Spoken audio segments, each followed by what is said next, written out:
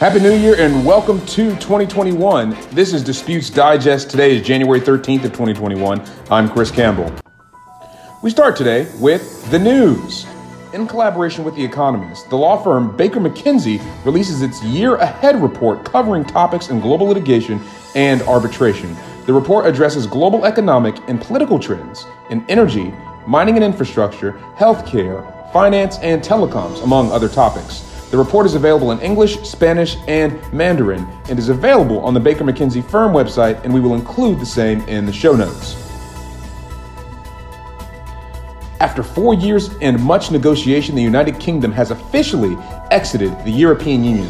Effective January 1st, 2021, one of the many features of the withdrawal is a new interstate arbitration mechanism applicable under the EU-UK Trade and Cooperation Agreement. The mechanism establishes a tiered pathway or process for resolving disputes under and covered by agreements between the UK, the EU, and various EU members. Then, from the mining industry, the firm Montero has secured some $2.3 million from litigation funder Omni Bridgeway Canada to fund its dispute against the government of Tanzania for the alleged illegal expropriation and loss of project, including all costs associated with legal proceedings or enforcement. The dispute proceeds under the terms of a bilateral investment treaty between Canada and Tanzania and will develop throughout the year. Athletic clothes company Lululemon received a judgment from a Canadian court sealing and otherwise finalizing the arbitrator's award in a dispute with the media company Industrial Colo Productions. The dispute, which resulted in a $1 million award, and addressed the question of whether Lululemon properly executed its right to terminate that contract and what effects it was liable for. Mr. Justice Flunt wrote the court's opinion.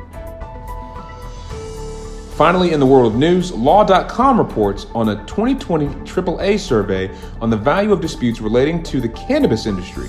The report indicates that the value of such disputes have increased by some 176% since 2019, with the number of cases filed nearly doubling. This bolsters indications that a burgeoning cannabis industry shows signs of growth, and with growth, as for many industries, brings contractual disputes. Now moving on to opportunities. The University of Sydney invites applications for a postdoctoral research fellow position. Said position provides an exciting opportunity for a law scholar with an interest in technology to join the ARC Center for Excellence for Automated Decision-Making and Society, which would be located on the University of Sydney's Camperdown campus. The position is a 3-year fixed term. More information is available on the school's website. American law firm Steptoe seeks a conflicts attorney to join its Washington, D.C. offices. Applicants must have 2 years of experience as well as the ability to practice in Washington, D.C. Candidates should be familiar with the U.S.'s ethical rules, in particular for the District of Columbia. Global Legal Alliance, CMS, seeks a commercial dispute resolution associate to join its Singapore office. The ideal candidate should have between 4 to 7 years of experience, and the successful candidate will divide their time between commercial arbitration, local court litigation, and employment law, among other topics. Candidates are invited to apply on the firm's website. International arbitration search engine Jus Mundi seeks an international arbitration lawyer to join the company's Paris office. The ideal candidate should possess the ability to analyze investment arbitration awards in French, English, and potentially Arabic language. Additionally, the position will require data analysis and comfort with contemporary legal technology. Finally, in opportunities, global law firm Dentons seeks an associate for its construction and dispute resolutions team. Ideally, the candidate should have experience in international arbitration and construction. The role may require direct interfacing with clients as well as the need to work in a team environment. Finally, on to events. New year, new beginning for the Moot Alumni Association. The organization announced its inaugural speaker series featuring Professor Dr. Eckhard Broderman of the University of Hamburg.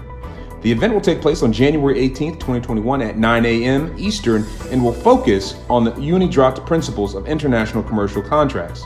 Registration is available on the organization's website and in the show notes. On Friday, January 15th, Arizona State University hosts its annual Schilfenbein Global Dispute Resolution Conference.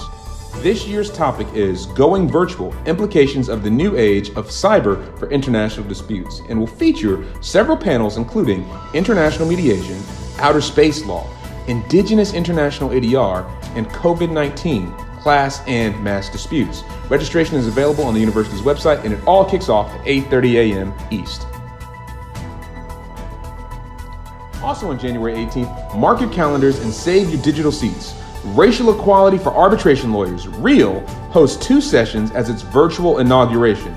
The organization is an initiative to increase the participation and inclusion of multiracial arbitration and dispute resolution lawyers and professionals from around the world. The event will feature comments from renowned legal, political, and human rights figures from across the globe. The registration link is available in the show notes or in the New York International Arbitration Center calendar. Then, on January 19th, 2021, the ICC hosts an event entitled Commission Report Launch, the Accuracy of Fact Witness Memories in Arbitration. The report examines topics like the probative value of witness evidence in arbitration, as well as findings for counsel and how they can better prepare their cases for consideration by the tribunal in light of such cognitive realities. Registration is available on the ICC website. Finally, on January 20, Hong Kong 45 hosts an event titled Empowering People to Progress Their Careers. The event, hosted by young Brianna, will feature the experiences and thoughts of 5 panelists and how they developed their ADR, private practice, and in-house careers while juggling personal growth, development, and family planning. Registration is available on the Arbitral Women website. That's all for this week. Remember to follow Disputes Digest and Tales of the Tribunal on LinkedIn, to leave a review, or to share with a friend or colleague. Any comments or feedback for the show can be sent to talesofthetribunal@gmail.com. Until next week, this has been Disputes Digest by Tales of the Tribunal.